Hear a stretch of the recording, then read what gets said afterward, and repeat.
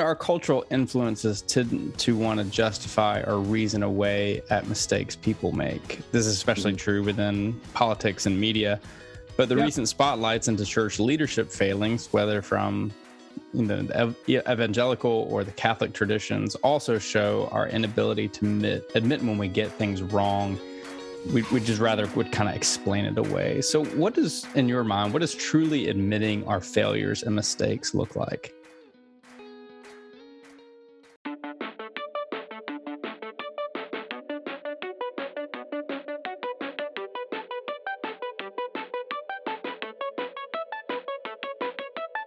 Welcome to the CBF Podcast Conversation. We know that conversations matter, so each week we are grinding through the critical research to bring you the best stories and resources of people doing groundbreaking and innovative work in renewing God's world.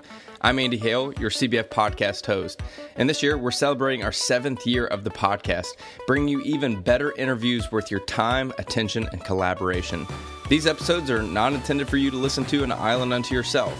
Get online, share your insights, thoughts, and feedback from the podcast with us on CBF's Twitter, Facebook, and Instagram pages. We also want you to join the CBF podcast community through our CBF podcast listener support page at cbf.net/podcast support. We see you, Pasadena, California, Louisville, Kentucky, Beaverton, Oregon, and Frankfurt, Germany. First-time listeners and long-time listeners, we are grateful you are here for the conversation. We want to give a special shout out to some of our listener supporters, including Carson Fushi, Caroline Bell, Cindy Foldenlore, Trip Hawthorne, Carla Mike Wick, and a generous anonymous donor that keeps giving in honor of CBF Grunt. And before we move on, we want to give a word of gratitude to our annual sponsors, including Central Seminary, the CBF Church Benefits, and the Baptist Seminary of Kentucky. This podcast is presented to you by Central Seminary, a historic Baptist seminary founded in Kansas that now is diverse, cross-cultural, and ecumenical with a significant global footprint. Leading with the values of community, empathy, growth, and tenacity, Central Seminary equips students with the theological knowledge, spiritual insight, and practical skills needed to lead in an ever-changing world. We cultivate an inclusive, multi-language community of reflection where critical thinking and discernment are welcomed and encouraged. Central offers numerous graduate degrees and certificates, including Doctorate of Ministry in Creative Leadership, Master of Arts in Counseling, certificates in Chaplaincy Studies, and Peace and Justice Ministries, and much more. Most programs are offered fully online. To learn more, visit cbts.edu or search for Central Seminary, Kansas City. Our guest for this week's CBF Podcast Conversation is Stephen Miller. He's a man of many talents, including a musician, artist, writer, and content creator. Stephen, thank you for joining the conversation. Yeah, thanks so much for having me on. So each of those things, probably different people know you by, but kind of in this day and age, it's fascinating seeing just how much your YouTube channel, the Miller Fam YouTube channel has blown up. It's something you started with your wife, Amanda. Tell us a little bit about why y'all wanted to create this content and put it out there in the world. Yeah, I'm probably as surprised as anybody that it took off the way that it did. I was in ministry for, the greater part of 2 decades almost, and doing worship, leading and writing books to train worship leaders and things like that. And of course, sort of all along the way, I'm a dad. I've got 7 kids. We adopted, 4, 2 from Ethiopia, 2 from China. And, people would just say, you guys need your own show, the response would vary from person to person on whether they thought we were insane, which probably are, or just like there's this beautiful sort of diverse adoption story that's there that I think people found intriguing. And so we knew we didn't want to do like a traditional show, but we were already documenting our lives on like Facebook and Instagram and stuff like that, just for our friends and family to follow along with. And we thought, well, why not make some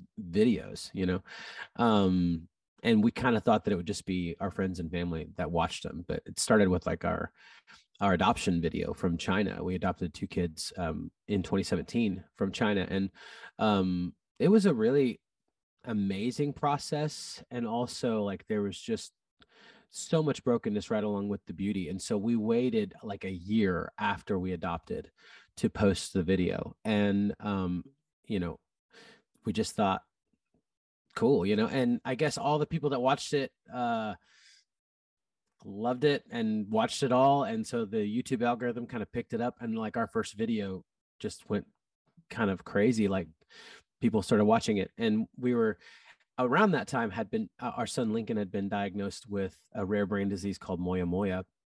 And we already knew that he had some pretty significant special needs. He has cerebral palsy, a form of that called left side hemiplegia due to some strokes he had in utero. And so when we adopted him, we knew that, but we didn't know the extent of his special needs. And so we just got that diagnosis, and we were looking at bilateral brain surgery to correct it. And we're just like, dude, I'm making a pastor's salary, and I'm trying to like make ends meet, finding different means to do that. I would do photography, like wedding photography, engagement photography, stuff like that. But most of it had to do with like creativity. And so we thought, YouTube, apparently like you can kind of make some money doing YouTube. So what if we actually started doing this more regularly? And so we did. And it just like, we didn't really know that it would go the way that it did. And we're just so grateful that it did. So I actually stepped away from full-time pastoral ministry in 2019, just right before the pandemic hit, actually, in like September 28th, I think was my last Sunday.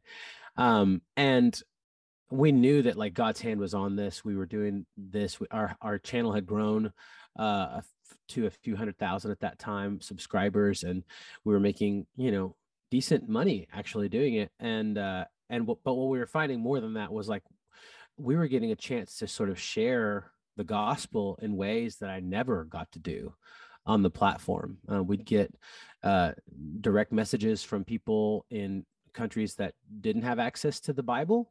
We'd find that we could have these conversations in a way that didn't feel preachy or judgy, or like people were coming to us asking us, like, we see something different in your family. What, can you tell us about Jesus? Because I've heard of him, but I don't know much about it. And so we get these opportunities to kind of talk about that. So it's a very non-traditional type of ministry we've been able to do, but we've been able to do it for a few years now. And I'm so grateful because it's very different from standing on a platform and singing songs and exhorting people and trying to encourage them to love Jesus more, but in a very real way. It's still like the way that I'm a dad or a husband is still very much worship. And so it's just offering that expression of worship up to God every day. So there's something really beautiful about it. And I'm really grateful that we get to do it. Well, to a certain extent, you could almost make the argument you might be reaching people who aren't participating in church in a greater capacity than when you were working in a church. The fact that your life is out there, who you are as an individual, your choice to follow Jesus, that it's telling a story to people in ways that they might not see. Yeah. And they might have a certain perception of what Christianity is, if they're darkening the door of the church. I wonder for y'all, because your family is racially diverse, and this is the last couple of years, the tension that has continued to build in our country as people wrestle with these ongoing issues that we have in America around historic racism and systemic racism.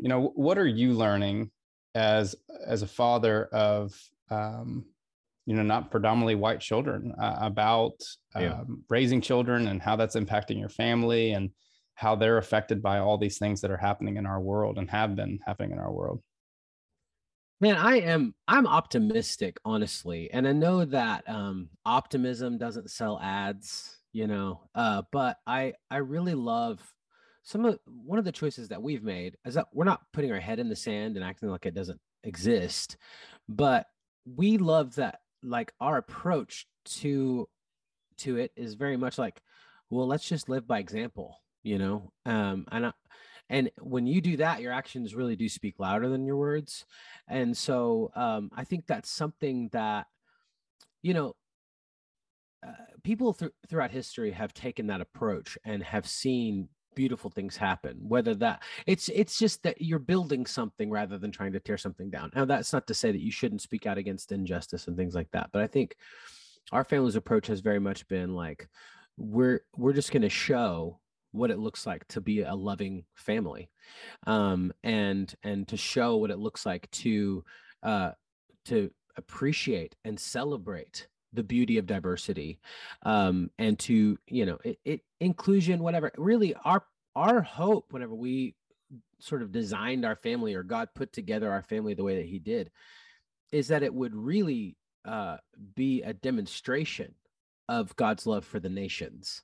I did ministry at a church in St. Louis for 5 years, and it was an incredibly racially divided city. And I didn't really have any kind of like experience with that in the past. I've grown up in cities and towns where it was very much like racially harmonious, and I never really experienced racism in my own heart. I never really experienced people who acted that way. And so to go to a town that had so much tension like that, it was a pretty big wake-up call for me. And to sit with people and sit across the table from them and have coffee with them and ask them questions and learn and really recognize areas of my own ignorance. I think that shaped me a lot. And I think that what living a life like this on sort of in the public eye as a diverse family does for us is it does give us an opportunity to listen to people and to hear their stories, and to hear. I would say that we never really get hate, which is a beautiful thing for our family. Everybody who tells us something, if we say something the wrong way or whatever, I think most people, because they see us living life, there's a sense that like they know us. And when you really know somebody, it's a lot harder to like assume the worst about them. So whenever someone talks to us and says, hey, you said this way, that's maybe not the best way to say that, and here's why. And they kind of give us an example. It's always done in a very loving, respectful, constructive manner. And I'm so grateful for that. And so not only are we getting to sort of give, a demonstration of hopefully in a good way that's pointing to Jesus and showing the beauty of the gospel and the beauty that God loves the world in our family, we're also getting to learn from people who see that and want to help us. And as long as we keep our hearts humble and our ears attentive, it's really been a cool, I think in a weird way, like public expression of what I hope could begin to happen and is happening around coffee shops and dinner tables and wherever you are on a regular basis. Because in the end, like if we just tried to get to know each other and be curious and ask questions and be willing to humble ourselves and admit our own ignorance, I think a lot of this really does change and probably a lot quicker than we, would accomplish from a lot of the stuff that we see on the news, So you have a new book, The Art of Getting It Wrong. This is a memoir about your journey as a husband, as a father. It's a theological reflection. You wrote, I definitely have the failing big, fast, and often thing down like a pro, though I'm not quite sure if I've hit the beautiful part yet. That is, unless you consider the beautiful things that can come out of getting it wrong. Walk us through what inspired you to write this book. Man, I turned 40 this year, and there's something that happens kind of at that point in your life. And I guess for me, it really did happen a couple of years ago where I was kind of looking at my life and going like, is this really it? Like, is all that I've worked for and all of my dreams, is this really what life is about? And then I look at my kids and their generation and their peers, and I see this sort of like, paralyzing anxiety of what's going to happen if I mess up. Like there's a fear of failure to the extent that they won't try sometimes. And that's like really heartbreaking for a dad to watch. So I wrote this book sort of for my kids and their peers, and then for myself and my peers, essentially to say that, yeah, you're going to mess up. Like there's really no other way around it. If you're going to do anything, you're going to mess up. You're going to make mistakes. You're going to say the wrong thing. You're going to think the wrong thing, do the wrong thing, assume the wrong thing. Or even if you get it right, you'll have the wrong motives, or you'll hurt people along the way. And we've seen certainly a lot of that in the church, where you just see these extremely successful churches, but then there's a body count, behind them. And so to say, like, there is this beauty and brokenness in life that kind of go hand in hand. And I can fail, and that's not the end. I'm not my failure. My failure doesn't define me, but it can refine me. My failure is not the end. I can get more out of my failure than I lost from it. My failure could be my biggest blessing if I let it be, if I choose to humble myself in the wake of it and grow from that. I would really hope that would be both an encouragement for guys who are in the middle of the struggle, or who have come to the end of their struggle, or are getting ready to start it, that it's going to be okay. And I say that to my kids probably more than any phrase. Honestly, I say it to my wife, and I say that to myself probably more than any phrase that I have the privilege of saying, because I know it's true, that it's going to be okay, that no matter what, God's got this. And he is actually weaving together a story for my good and for his glory. And so if I can, learn that, life gets a lot more fun. Because even when I do mess up, which I'm going to, man, I can come out way stronger on the other side, by God's grace, to learn from that and metabolize that and grow from it. You wrote, our failures don't rob us of our identity and purpose. We've already been given by God. They may actually push us further into that purpose. Yeah. You've written this book about failures and getting it wrong. What do you think most people's relationship is with their wrongness? Well, I think most people are probably their own worst critics to begin with. And so, there's a great book called The Soul of Shame that you could read that just kind of talks about our relationship with shame. And I think that's directly proportionate to our relationship with failure. I think my hope with this is that we learn to have more grace for each other and more grace for ourselves, because I don't know if at any other point in history, our failures have been more on display for the world. And I say that because I could have the greatest success of my life, and it's sort of written with my finger in the sand on a beach. And as soon as the next wave comes up, it's gone, right? But if I fail, and this is a word for pastors, because, we, more than ever before in history, we're seeing pastors who have failed.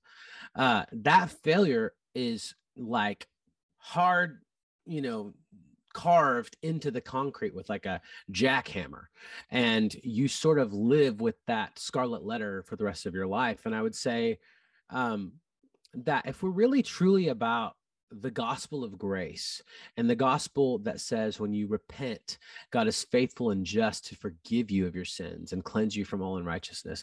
That's not to say that the consequences are not going to be there, but I think most people have a tendency to try to identify others by their worst failure. And I talk to guys all the time who have fallen in ministry, who have messed up their lives and are literally undone, have no idea what to do. And, they're like maybe in the thick of it, and they are sitting in a room with a guy. I've had several friends who have actually killed themselves in the wake of these failures, because they don't know like where to turn. They don't know what to do. They've lost hope, because literally everyone's looking at them and identifying them by their failure, not by the Savior who paid for that failure, not by any of those things. And I think most of us are probably willing to take responsibility for our failures, but it's very hard to live in a society that just kind of wants to cancel you forevermore for anything and everything. And so, that's kind of a little bit of a soapbox moment, but I would hope that the more that we look into ourselves and into our own lives and really evaluate how we failed, and begin to try to apply the gospel of grace to that, and see that our identity is so far greater than our mess ups. But our identity is a Savior who, because he wanted to, because it delighted him, stepped out of heaven, wrapped himself in flesh, dwelt among us, died on a cross in our place for our sin, to take away our guilt, our shame, our death, right? And identify ourselves most with that I'm created in the image of God. I've been redeemed by his blood. I've been adopted into his family. And my kid comes to me, hey, I've messed up. There's going to be nothing but grace. There may still be consequences, but I'm going to love on them. I'm going to delight in them still. I'm going to own them. They're mine. There's nothing they can do to change that. And so if I can live in that identity and begin to see myself in that light, I think and I hope that would humble me enough to begin to see others in that light as well. This podcast is presented to you by CBF Church Benefits. At CBB, your benefits are our ministry. Did you know that CBB offers every participant an opportunity to create a comprehensive financial plan with a certified financial planner at Empower Retirement, free of charge? Learn more about completing your financial plan at churchbenefits.org/financial planning. As an incentive for our ordained participants, CBB will apply $500 to your retirement account when you complete a financial plan. It's a small, grant-funded way we can invest in your future. Please visit CBF Church Benefits website at churchbenefits.org to learn more about CBB, our benefit services, and financial wellness opportunities designed to help you thrive in your mission and ministry. Since 2016, CBF has brought you over 100 episodes of interviews with authors and practitioners for conversations that matter. These stories of creativity and innovation have garnered weekly support from around the United States and the world. We are inviting you, the listeners, to join us in connecting with the podcast. Become a monthly listener supporter and receive some perks, including name recognition on the podcast, questions for upcoming guests, free books from the podcast, joining the podcast for an interview, and a VIP experience with the General Assembly podcast guest. There are 5 levels of listener support, starting at $5 per month. For less than the cost of a pumpkin spice latte, you will be featured by name on the weekly podcast episode. For more information and to join the community of listener supporters, visit cbf.net/podcast support. In the book, you write about, a particular quote sticks out. He says, I stink at it, but these days I'm trying not to be defensive when I mess up. I'd rather admit my failures as quickly as possible and ask for forgiveness the first chance I get. Our cultural influences tend to want to justify or reason away at mistakes people make. This is especially true within politics and media, but the recent spotlights into church leadership failings, whether from the evangelical or the Catholic traditions, also show our inability to admit when we get things wrong. We just rather would kind of explain it away. So what does truly admitting our failures and mistakes look like? I think in some ways, and I would say this coming from a guy who spent a long time in ministry, that the church is the least safe place to admit you're wrong. That's maybe a controversial statement, but, I grew up and I heard this phrase over and over again, and it never sat right with me, but the church is the only army that shoots their wounded. And I was always like, I don't know if that's accurate or not, but the more I sit with guys who that's their story, the more I sit with guys who aren't on staff at church, it's like we're supposed to be able to be authentic and honest about who we are in the church. But so many people, their story is that they're trying to be authentic and honest about their struggles, and they don't find not necessarily acceptance. I don't know that that's what people are longing for, is like you to justify my sin so much as you to love me in the midst of the struggle. So I think number one, you have to kind of be willing to I think God will often let us hit rock bottom because he knows he's the rock at the bottom, right? So if you've built, and this is a hard thing whenever you are a career, anything, and your career is based on your reputation. I think, for the longest time, there's a song in a very famous song that we'd sing in the church, and it's called "No Longer Slaves," and it says, "I'm no longer a slave to fear. I'm a child of God." And for the longest time, I was like, man, that just feels so like froofy and fluffy and feel good. Like, I'm no longer a slave to fear. Like, why fear? Why not? I'm no longer a slave to sin, or I'm no longer a slave to something else that feels a little more, like burdensome, And then it hit me that like that's actually straight up scripture. Like, God has not given you a spirit of fear that leads you back to slavery, but he's given a spirit of sons, a spirit of adoption as sons, by which we cry out, Abba, Father. And there is nothing that will enslave you more than when you believe a lie enough that you're afraid. The number one command in scripture is don't be afraid, right? The number two is sing, which is kind of crazy those are the two things that God commands us the most to do. So there's something to that. And I think when we build our foundation of our life on any identity other than that we're redeemed and adopted by Jesus, there's just this lack of like ability to be actually transparent and honest about our struggles and failures. And so I think to an extent, you have to have a group of people who you give access to truly know you. And and that's easier said than done. But also you have to preach to yourself the truth, because if the truth sets us free, a life will put us in slavery. And that's exactly what happens. If you believe that your failures are going to cost you your career, are going to cost you your ability to provide for your family, are going to cost you your community, are going to maybe cost you your family itself, then how can you possibly own your mistakes, and actually come clean about stuff and find the healing that you desperately need? You're not going to. You're going to stay enslaved, and you're going to keep trying to go back to Egypt and keep trying to go back to Egypt and keep trying to go back to Egypt. And that's the imagery there. So I would say the number one thing is, and this is what I wrote in the book, is like every day you have to tell yourself what's actually true, because the culture and I believe spiritual warfare is very real. The enemy are all trying to tell you something different, that your security is in your work, that your security is in your career, that your security, that your identity, that all these things are in the things that you have built or you are building. And in reality, God's saying, like, that's sinking sand, man. Like, you cannot look to your own work and your own doing to find your identity and your own security. It has to be in me. It has to be in me. And as soon as, I think sometimes the hound of heaven, I call the Holy Spirit the hound of heaven. That's not original to me. I think it was Spurgeon originally who said that. He's just going to keep coming after you, man. So like, it's better. And I say fail fast. If you mess up, like, own it as quick as you can, because the longer you put off, there's a chapter in the book, if you keep putting it off, it's just going to suck more.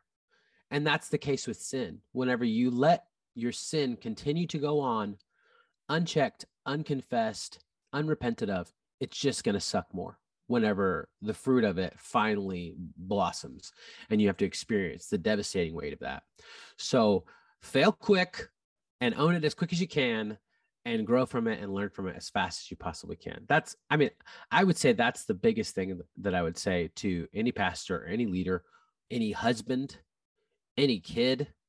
We all know when our kids have messed up and they know it, but they won't come clean about it.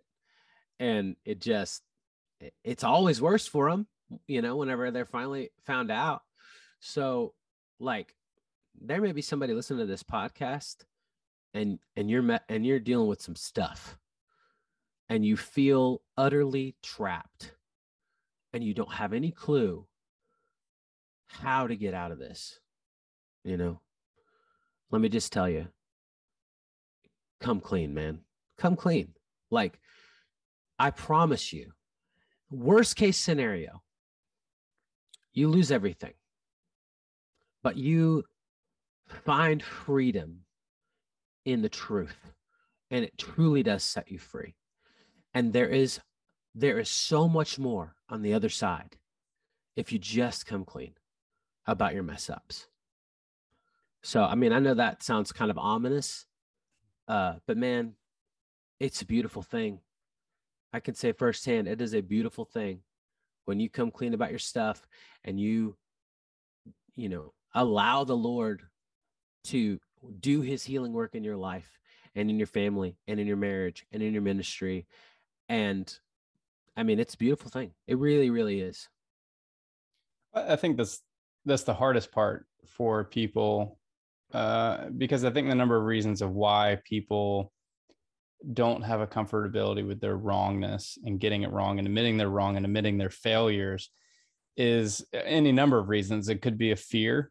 It could be ego, it could be control and power. There's a lot going on there. In the book, you talk about cancel culture. Yeah. And that's a raging debate right now around, quote, why people get canceled and why some do and some don't. So in your mind, what is cancel culture?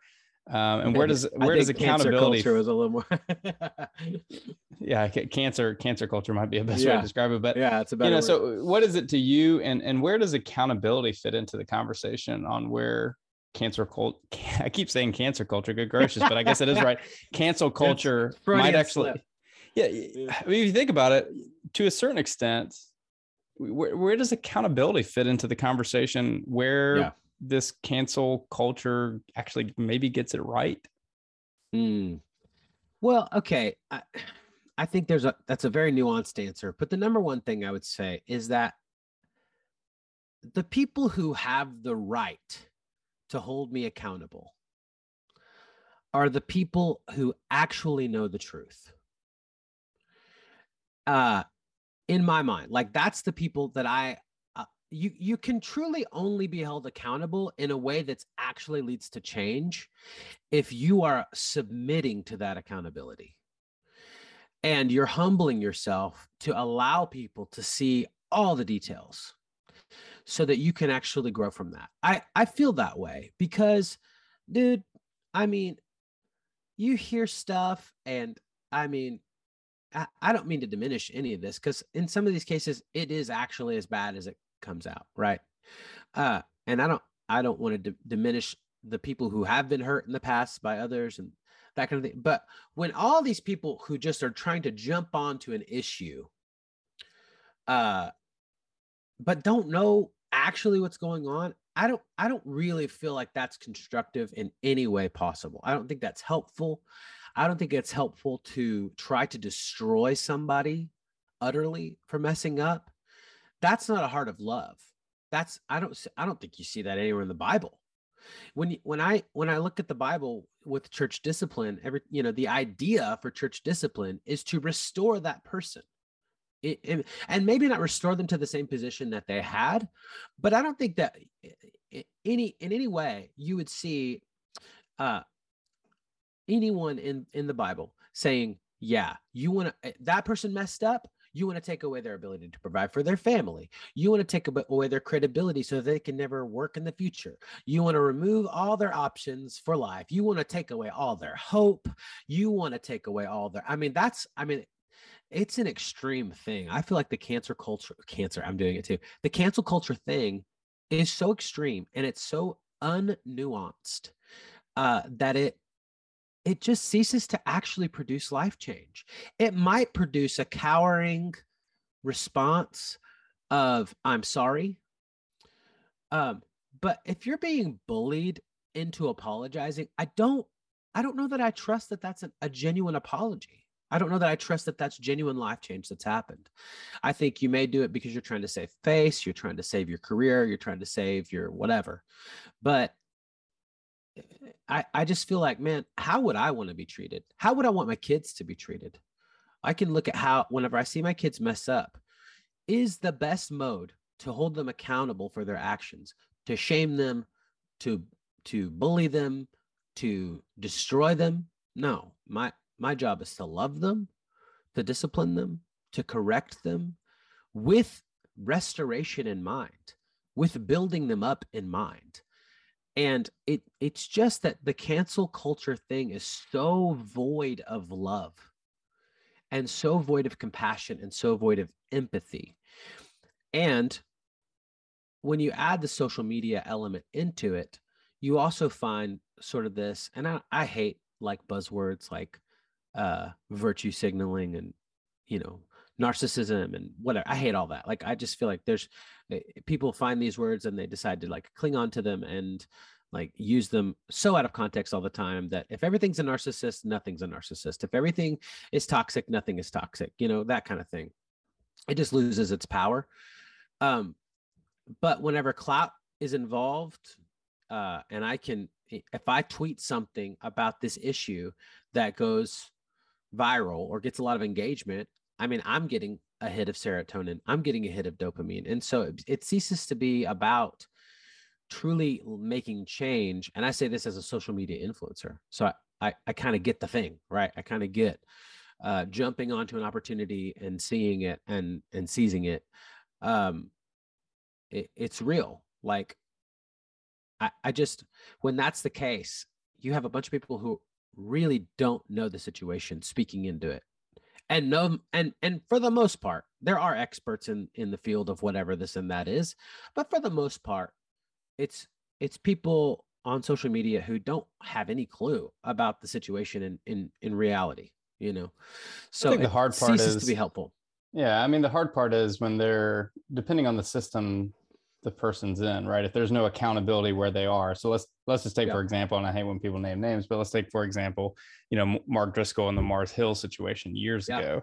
No one there that had any power was holding that individual to any sense of accountability. And it took kind of the community of voices coming together to cry out about these things, to a certain extent. That is the challenge, as you talk about wrongness in the book, and it's a powerful book written about those things, is if someone doesn't have a sense of wrongness, sometimes it takes a community of people crying out. It's like I go to the passage, David's sexual assault of Bathsheba in the Bible. It takes the prophet Nathan to come out and to speak out against these things, because David wasn't going to do anything about it. He was completely content. I mean, the dude was cool with killing off this lady's husband to cover up what he's done. But there's another part of the book that kind of, again, this transitions into what is the motivation behind admitting our wrongness, and then what comes afterwards. You wrote, haste, as they say, makes waste. When we try to shortcut the process, we're the ones who miss out. The journey builds our character. It strengthens us. It refines and shapes our perspective on how we live, the world, ourselves, and everyone around us. The Bible has a word for this. It's repent. But it literally translates change your way of thinking and living. And I think most of us are okay with admitting we're wrong, depending on what it is and who is directly affected by it. But most of us are not necessarily inclined to want to change our way of thinking and living. So we end up returning to this destructive pattern of behavior that affects our lives and our relationships. What say you? How does that part of the process of admitting wrongness, that this word repent that we know so prevalent within Christianity? I think for the longest time, I really thought that sanctification, I embraced the fact that it was the agonizingly slow process of becoming more and more like Jesus by the power of the Holy Spirit in my life. And I still believe that. But I think when you look at like a character like Jonah in the Bible, for example, or even David, David seemed like a guy who just had multiple personalities. Because, one day he's like, I will try, even within the same Psalm, he would write, I'm being killed. I hate this. Life sucks. Kill me, God. Oh, but I'll trust in you. You're amazing. And I love you. And I'm so thankful that you've shown your faithfulness in the past, but this is terrible. And I don't know what I'm going to do. And, so I think where I fall is the humanity. Psalm 100, I think it's Psalm 100. It might be 103. He says, God knows our frame and he remembers that we are dust. Like a father is patient with his kids, so the Lord is patient with us. So like, as a dad, I watch my kids, and depending on what they ate or didn't eat, how much they slept or didn't sleep, how they did in school or what someone said to them at school, how much TV they watched this week, did they eat too much sugar, like their behavior. And this is obviously their kids. And so they're being shaped into the people that they're going to be. But I would argue that there's just such an ebb and flow, and such, like, every human being in existence is flawed and inconsistent in so many ways. And so what I think set David apart and allowed him to be called the man after God's heart was that even though it took Nathan to come to him and confront him, he still repented and he still believed and he still, to the greatest of his ability, learned from his mistakes and moved forward with the wisdom that he earned from that mistake. Now, granted, he's the king, so there are things that, maybe consequences he didn't have to deal with that we would, in our day. But more and more, I mean, you look at that is sort of the way that social media has done. It's sort of leveled the playing field. So it doesn't really matter who you are, what your position is, how high ranking you are. There is sort of this like overarching accountability thing that happens that no one's really able to get out of, having to deal with the consequences of their choices to some extent. Obviously, there's exceptions to that. But I would say the idea is that, I learned the hard way about almost everything in my life. And I say that because I keep doing the same stupid stuff over and over and over again. And I think I've learned the lesson, and then I come back to it and realize I didn't. Even just today, I texted my wife. Let me see if I can. I texted my wife this morning because we've been, there's been some stress. I don't know if you can tell. I'm living in an RV right now, and just out this window, you guys can't see this because this isn't a video podcast, but you can see the shell of our home that we've been trying to renovate. And what was supposed to be 3 months is going to be over a year when all is said and done. And so like my wife and I were kind of freaking out this morning a little bit. And then God just kind of gave us this amazing like reminder that he was with us. And so I texted this to my wife, thinking about how easy it is to forget that we can utterly and completely trust Jesus all the time. He sees the beginning and the end and every moment in between. All we see is this momentary freak out and then start to question his faithfulness. And he's just calm, cool, and collected, waiting to wow us. It's amazing how patient he is with us. I want to stop forgetting how good he truly is and start living in the peace of that knowledge and hope. And like, that's not like what most people would call a major failure. Most people would say, oh yeah, I forget to trust in the Lord all the time too, but to God, like, he knows he's completely trustworthy. And so just that daily reminding reminding myself that he's good, and reminding myself that, like, even if it is worst case scenario and I've messed up beyond my ability to fix it, like, God has proven over and over and over again that he may not fix it, right? But he will fix me in the process as I submit to him and pursue him and repent to him and trust him. And so, that may look like you're doing that every other day. I'm not saying like genuine repentance. I think a lot of people would define as you say, I'm sorry, and then you never do it again. But I think all of life is repentance. So obviously you're trying to grow to where you don't do the same stupid stuff over and over again. But in reality, a lot of people will live their whole life struggling with the same stupid things over and over again. And it's a matter of, are you repenting? Are you growing? Are you seeking God? Are you submitting to the Spirit? Are you being transparent? Are you being honest? Are you not being content with the fact that you messed that up? Are you being real and authentic? Are you living in community with people who can challenge you and help you to see the error of your ways and grow? I really do think that if you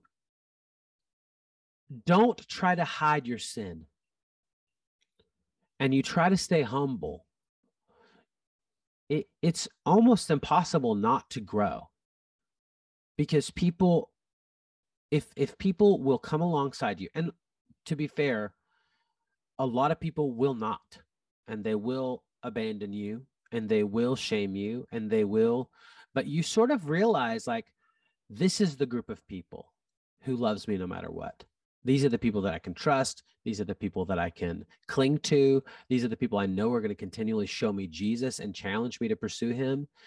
And I just feel like that's a gift. And I feel like that's, if more of the church could become those kind of people, the church will actually look like what the church is supposed to look like in this culture. What's your hope for your readers? Man, I just think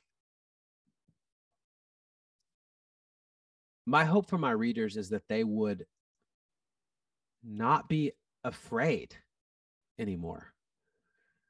And I've read statistics, and internet statistics are as good as what you pay for them, but that anxiety is at an all-time high. Suicide is at an all-time high. Divorce is at an all-time high. If you don't have hope, if you're living in fear or you're living in hopelessness, there is no joy in your life that way. Like, everything is sort of a facade and it's sort of a sham, and like you're just sort of living as a shadow of what you could be. And so my hope is that as we confront ourselves and confront the thing, and I mean, the book really is, it's actually really funny. I would say, I'm not trying to like lift myself up on this, but I don't think anybody could read this book and be like, oh yeah, like a lot of people write a book and it's like, look at me, I'm so great, I've done so many cool things, and I'm just like telling all the stupid stuff that I've done. And at the end of the day, the message is like you're going to be amazed I'm still alive, but like God used a guy like me, who is a total idiot most of the time, and he's still doing something great in my life. And so God can do something with me. He can do something with you and in you and through you. And it doesn't matter what phase of your life you're in, but you can't get to that place if you're not willing to grow from your mistakes and learn from your mistakes. And so that's the hope, is that everybody walks around with that. You walk around with the fear of failure. You walk around with the consequences of failure, the shame of failure. How can we see all those things as fuel for God to turn us into the people that he's making us into? That's my hope, is that people will begin to see their circumstances and their mess ups and their mistakes as an opportunity to become the people that God created them to be. Our guest is Stephen Miller. The book is The Art of Getting It Wrong. If you want to stay connected with Stephen, check out stephen-miller.com. Stephen, it's great chatting with you. Thank you for creating this incredibly transparent resource to remind us that it's okay that we get it wrong, but it's what we do afterwards that matters the most. Amen. Thank you so much for having me on. I appreciate it so much. Before we wrap up, we need to tell you about one more of our annual sponsors, Baptist Seminary of Kentucky. Are you looking for a Bible study resource for your church? Responding to an invitation from the Cooperative Baptist Fellowship of Virginia, Baptist Seminary of Kentucky has produced Bible study resources that is available for free of charge. The study, titled Faithful Curiosity, 5-week study of Luke and Acts, deals with 3 passages from Luke and 2 passages from Acts. It offers Bible study methods and provides 2 interpretive essays for each passage. The writers are BSK faculty, staff, students, and alumni. Download this resource for free today at bsk.edu/faithful. Okay, that's it. That's our conversation. If you want more, be sure to subscribe to CBF Podcast on all major platforms, including iTunes, Amazon Music, Spotify, SoundCloud, and Google Podcast. Don't forget to like and share this episode on your favorite social media platform. Be sure to support our annual sponsors by visiting their websites. Again, that's Central Seminary, the CBF Church Benefits, and the Baptist Seminary of Kentucky. Check out cbf.net for more information about church starters, field personnel, advocacy work, and much more. And, I think we mentioned that you should join the listener support community at cbf.net/podcast support.